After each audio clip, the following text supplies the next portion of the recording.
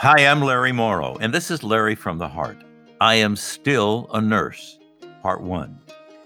Nothing has changed, but as you know, everything is different. I still smile when I meet my patients at 3, the start of my shift behind the mask I have been recycling for 2 weeks, and the plastic goggles I have been wearing pressed against my forehead for my utmost protection.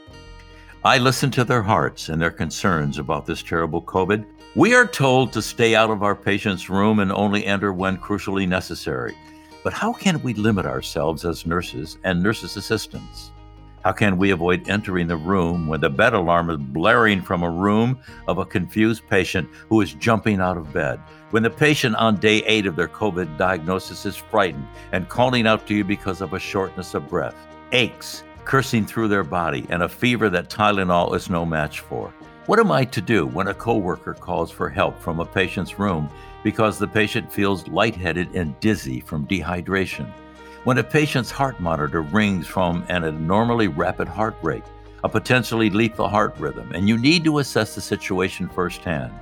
As a nurse, we don't limit ourselves. We enter these rooms without thinking twice. I am still a nurse. Discover more about Larry from the Heart at larrymorrow.com.